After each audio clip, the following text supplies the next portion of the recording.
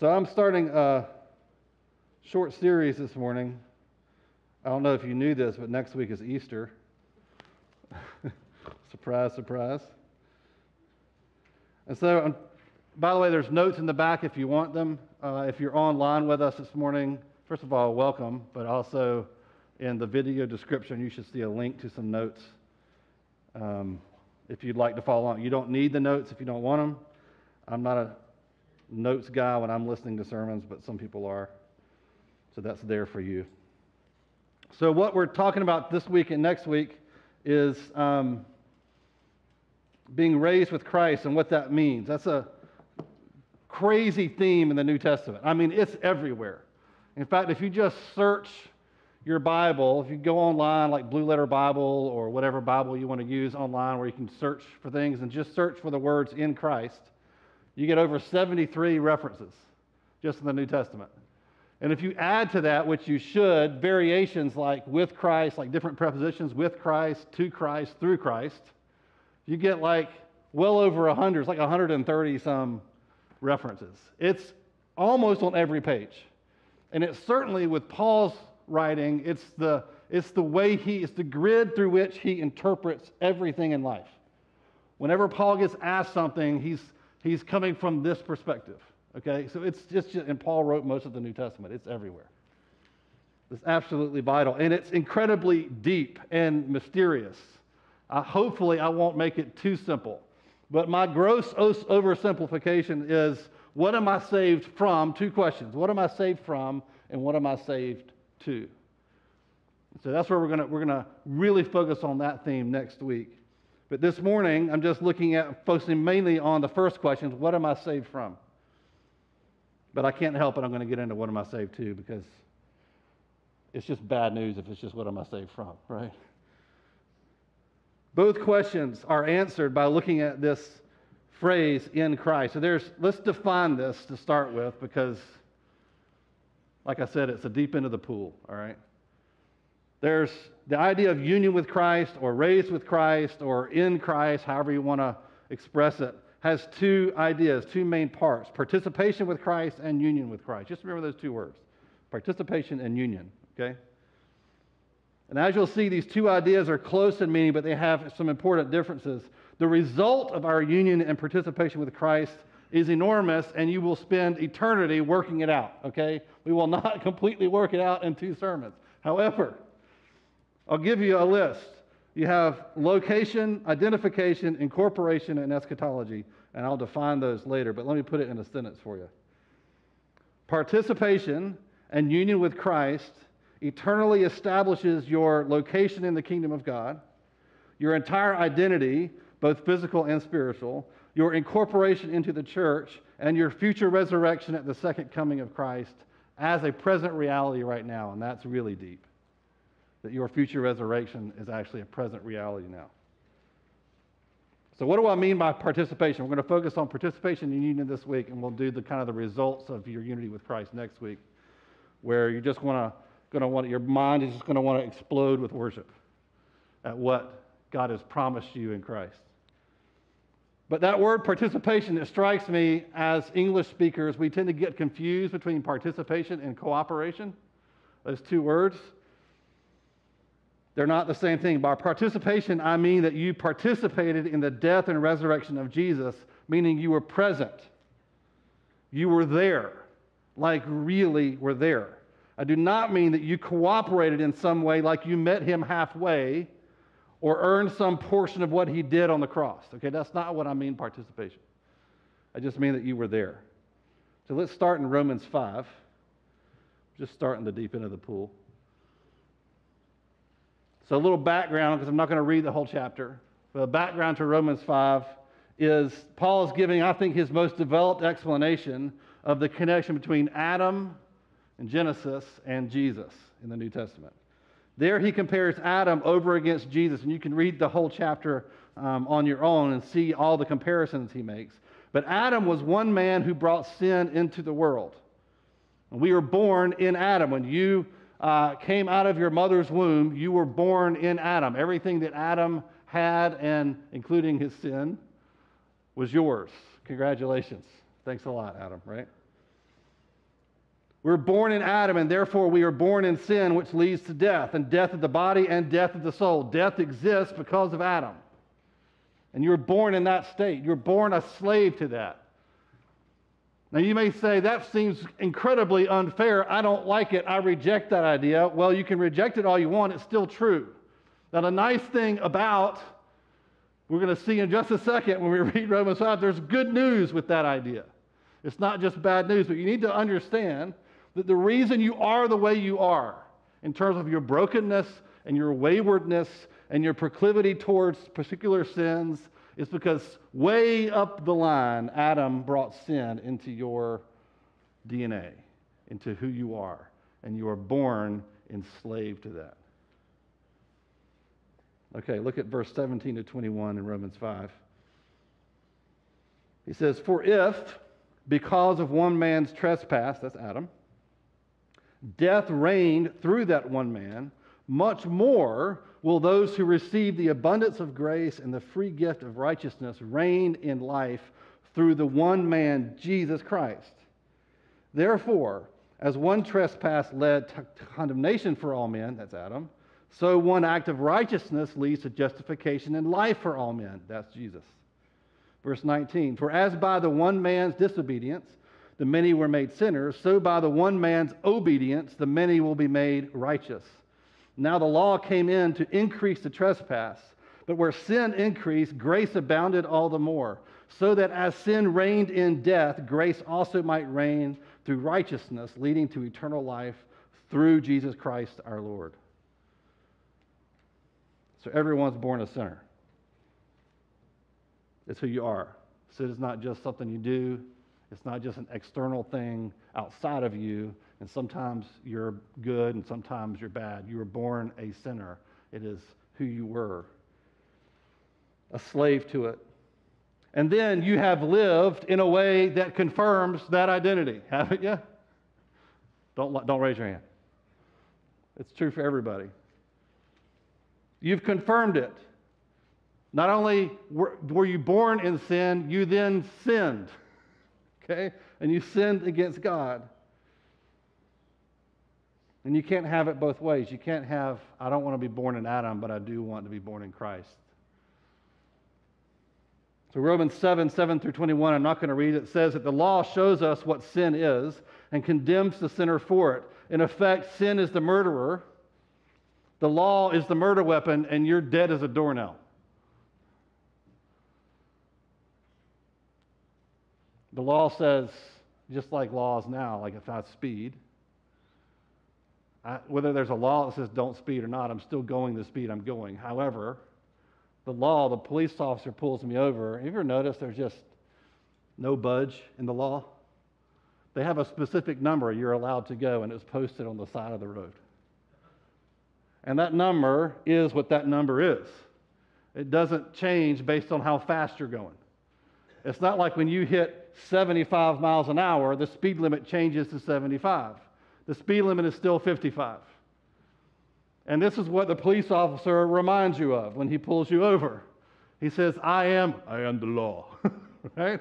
I'm the law, and I'm here to remind you of the law. You broke the law, and there's no denying it, right? That's what the law does. It's the same way with the law of Moses.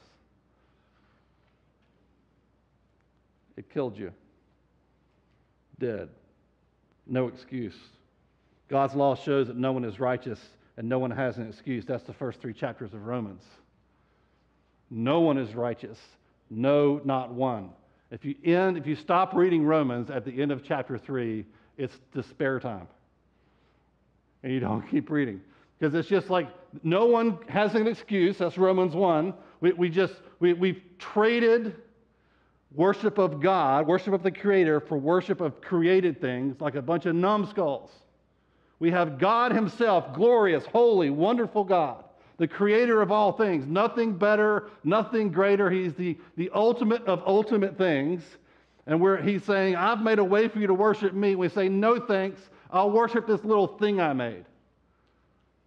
This little trinket. It makes me happy. It'll save me. There's no excuse.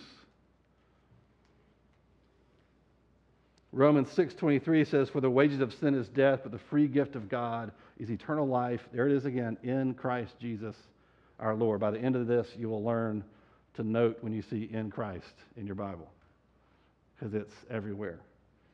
The wages of sin is death. The free gift of God is eternal life in Christ Jesus our Lord. In Adam, you're both guilty and condemned without excuse. You're guilty for sinning, you're condemned by the law, and you're without excuse because you knew it was wrong. This is the death that Adam gives you as your inheritance. Thanks a lot, Adam. Adam is just going to have to stand there in heaven and get berated for the first hour. Everybody gets there and finds Adam, right? Just like, dude, what you do. But here's the thing, we all would have done it. Don't think if I was Adam, yeah, right. Well, I wouldn't have lasted nearly as long as Adam lasted. So let's go look at 2 Corinthians 5, 14 to 17 and verse 21. It says, "For the love of Christ controls us, because we have concluded this, that one has died for all." That should sound familiar now that we read Romans 5. "One has died for all, therefore all have died. And he died for all, that those who live might no longer live for themselves, but for him who for their sake died and was raised. From now on, therefore, we regard no one according to the flesh. Even though we once regarded Christ according to the flesh, we regard him thus no longer. Therefore, if anyone is in Christ, he is a new creation. The old has passed away. Behold, the new has come." And then verse 21, "For our sake he made him to be sin who knew no sin, so that in him we might become the righteousness of God." Verse 14 is amazing. It says that one has died for all, therefore all have died. Both instances of the word died are the same past tense, implying that they happened at the same time. Think about this for a minute. Though we were not present at the cross in any kind of concrete historical sense, I did not travel back in time on a time machine and land there and climb up on the cross with Jesus. However, we were in fact crucified in the same moment that Jesus was. That's what this verse says. You were there. You were there on the cross with him. That's what it means to be in Christ.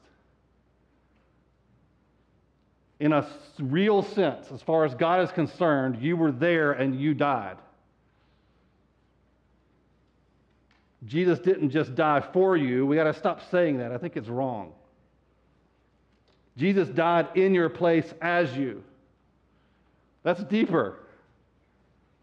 Jesus didn't say, "I'll just take your punishment." He did take your punishment, but he paid and carried the full weight of your sin, every single trespass for which you had no excuse whatsoever. He died as if you paid for it yourself.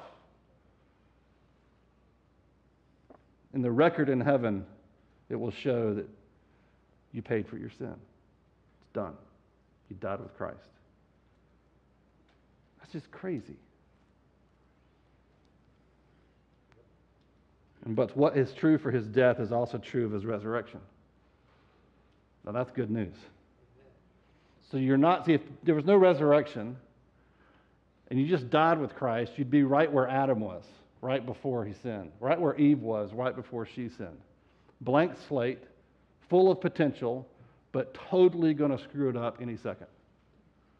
You're totally going to. You didn't just get back to some kind of zero space where God wiped off the chalkboard and cleaned out your record and say, "Try again." That is not what happened. Jesus died as you, but then you were raised with him. You were raised out of the grave. We sang it this morning. Like, that's just not a fun metaphor for being saved. That's like really what happened. He called you out of the grave. When Jesus stood up and walked out and made the tomb empty, you did too, right there with him. That means you have his righteousness. that from that moment forward, your sin isn't counted against you. No matter how far you walk away from him, you're still in him. That's crazy. I'm getting ahead of myself. I don't know where I am anymore in my notes. Preach it, preacher. So look, God isn't offering do-overs and second chances. That's a really worldly idea. He's offering an entirely new existence, living in unity with Christ. That's what it means to be a new creation. You're not just a new creation that's exactly like the old one. Try again. Let's dust yourself off. Try again. Well, I'm pretty sure at this point, I'm 46. I've learned maybe one thing in 46 years, and that is I am totally going to screw this up. Every time God says, okay, let's have a do-over, I'm just going to fall on my face again. This is the pattern of my life. And I don't boast in that. I boast in Christ, that I'm in him. I'm a new creation. I look like Jesus, not because of my awesomeness, but because of his. I died with him. I died on the cross with Jesus, and I was raised on the third day with him, and I look like him because I have been recreated to be like him. This is profound mystery. That's why it's so silly when we present Christianity to the world as though it's this system of morality and ethics. Like, be like us because we know how to do things. We know how to act. So be like us. And then what do? We fall on our faces, and the world looks at us and says, well, that's no good. I can do that. I can do that without all the religion stuff. And what we fail to teach them is that, no. This is something else entirely. Yeah, you're going to act right, but the reason you're going to act right is because you've been recreated to be like Jesus. You're no good. Your model is defective. It needs to be put down, killed, dead, gone, never to breathe again. Forget it. Stop trying to fix it. Stop trying to polish it on the outside and pluck the eyebrows and, trim everything and clean everything and make it all look presentable, because it's not. It's broken and defective, and God just wants to finally put it down. Sin is the murderer, the law is the murder weapon, and you just need to die and be remade.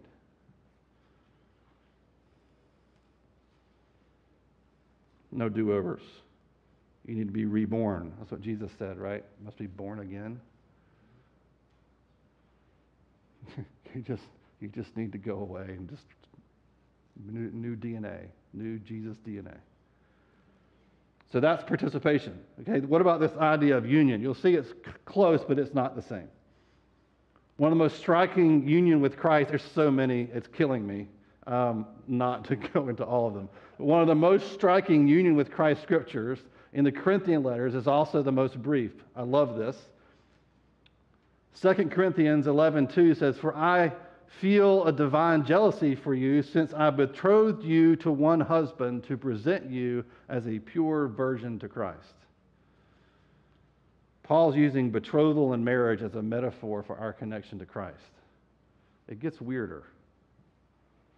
But just think about that for a minute. Paul's saying, our relationship with Jesus is like being married to Jesus. Make you a little uncomfortable? Oh, I'm about to make you even more uncomfortable. Well, Paul is. Paul and John Calvin, not me. Look at this, Ephesians 5:29-32. We miss this because in these verses right before this, we have all the stuff about women submitting to their husbands, and we get bent over that, and then we miss this verse, which is far deeper and more profound. Look, so I'm going to skip all that stuff so you don't get thrown off the bus. All right, look at verse 29. "For no one ever hated his own flesh, but nourishes and cherishes it, just as Christ does the church, because we are members of his body. Therefore, a man shall leave his father and mother and hold fast to his wife, and the two shall become one flesh." But then look what he says, verse 32, this mystery is profound, and I am saying that it refers to Christ and the church. Paul combines the body metaphor, we're the body of Christ, with the marriage metaphor to create a striking picture of our union with Christ. It's uncomfortably striking. I want to read you a quote from John Calvin, who said, the strong affection which a husband ought to cherish towards his wife is exemplified by Christ. And an instance of that unity which belongs to marriage, he's using really coded words, is declared to exist between himself and the church. This is a remarkable passage on the mysterious intercourse we have with Christ. I told you you're going to get uncomfortable. As uncomfortable a word as intercourse is in that quote, I debated using it, okay, for a while. But I think the discomfort we feel over that, and we can push that word too far, and I'm not going to, okay? But I think that's what Paul's on about here. That's what he's talking about. He's trying to give us, human beings, some kind of metaphor for how intimate we are with Jesus, how close he is, how near he is, how unified with him that we are. And he's thinking, okay, what's the most intimate thing a human being has? And that's what he says. It's like that. Okay? Does that make it a little less weird? It's like that. It's safe to say that you are inseparable from Christ, and there is no greater union to be had with him than what you already have. You're one flesh. You're the same person. Completely melded together. You can't be unone. That's why divorce is such a thing, such a terrible thing. It's because you ever try to be unone from someone, there's some ripping and tearing and breaking that happens because you've been made one. If you've been divorced, you know exactly what I'm talking about. It doesn't matter how nice it was, how friendly the divorce was, there's still a ripping that happens. And so it becomes a perfect metaphor for our relationship with Christ. We have been unified. We have been made one. There's no losing that. There's no discarding that. You can't lose him. You've been unified with him, not because of your awesomeness or because of your greatness or your great faith. You've been unified with him because you died with him and you were raised with him. It's because of what he did. These doctrinal truths about being unified with Christ is not just a metaphor about being relationally close to Jesus. It's a concrete reality. You didn't meet him halfway. Dead people don't meet people halfway. That old you is dead. And you say, I know, the question is, well, why do I act like this? Why do I do the things I do? Why do I go where I go? Why do I think the way I think? I don't think I think like Jesus very often. Well, that's what we call sanctification. We're going to deal with that a lot next week.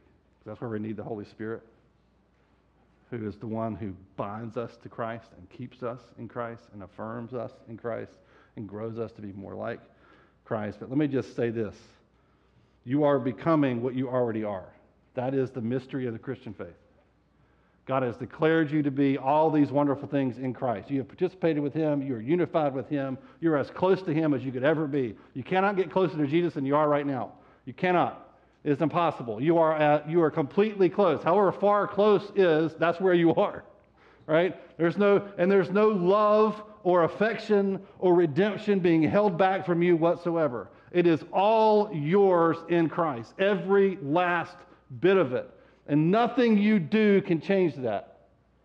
But one of the wonderful things about being in him is that he is training you right now through discipline and through conviction of the Holy Spirit, through trials and testing, and through the community of faith, and all these different things in your life are making your present reality match what he has declared you to be.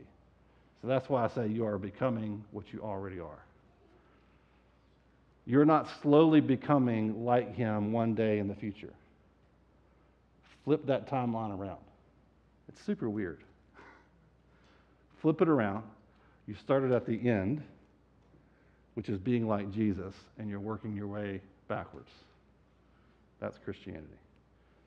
So here's what I want you to do this morning. This is how we're going to pray, and we're going to worship together in just a minute. We're going to drill down into the results of our in Christness. That's a word I just made up. Next Sunday on Easter. But for now, I want you to consider what you've been saved from.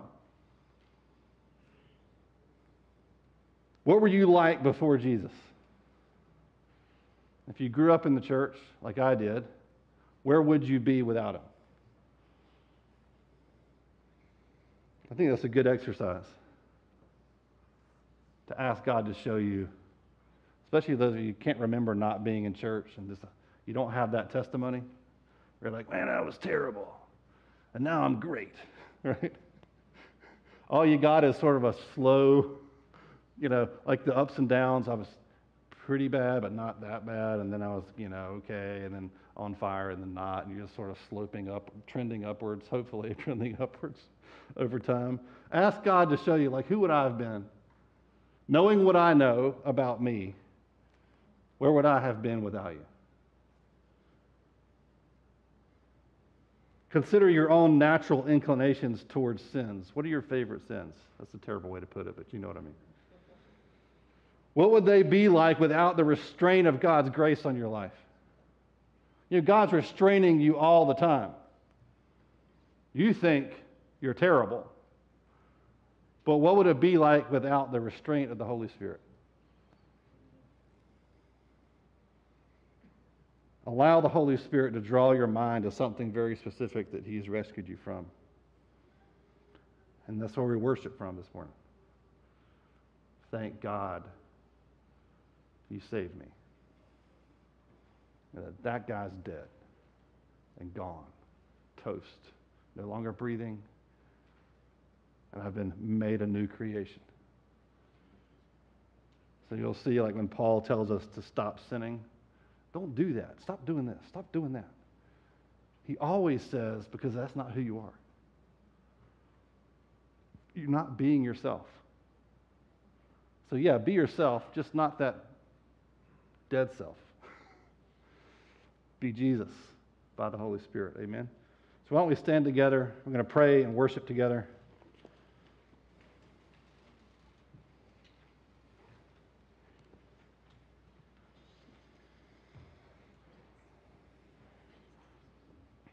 Holy Spirit, I do ask you right now just to give us, each of us, very specific things to be grateful for.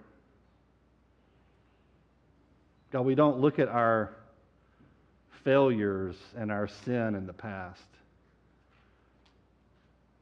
through the lens of our own righteousness, but we look at that through the lens of yours. And all those broken things that we used to be are now testimonies of your greatness. They're testimonies of what you saved us from.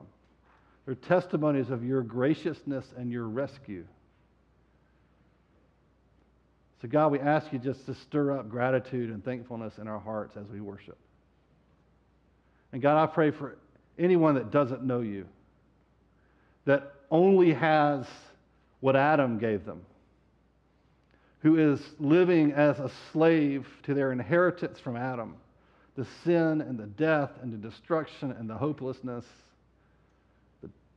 just the despair of that life. God, I pray that you would turn their eyes towards you. And God, that you would put in their heart an inescapable desire to be in Christ and no longer in Adam. No longer breathing the dust of the earth, no longer living under the weight of the consequences of their sin, but rescued, and God, that you would put them to death at the cross and raise them with you. God, give them faith for that this morning. God, I pray for next week also, God, that you would just bring people. God, we pray for friends and family that don't know you. God, who maybe have a very moralistic idea of what Christianity is. God, I pray that you would bring them and just gently push them into the deep end of the pool. Just right into grace.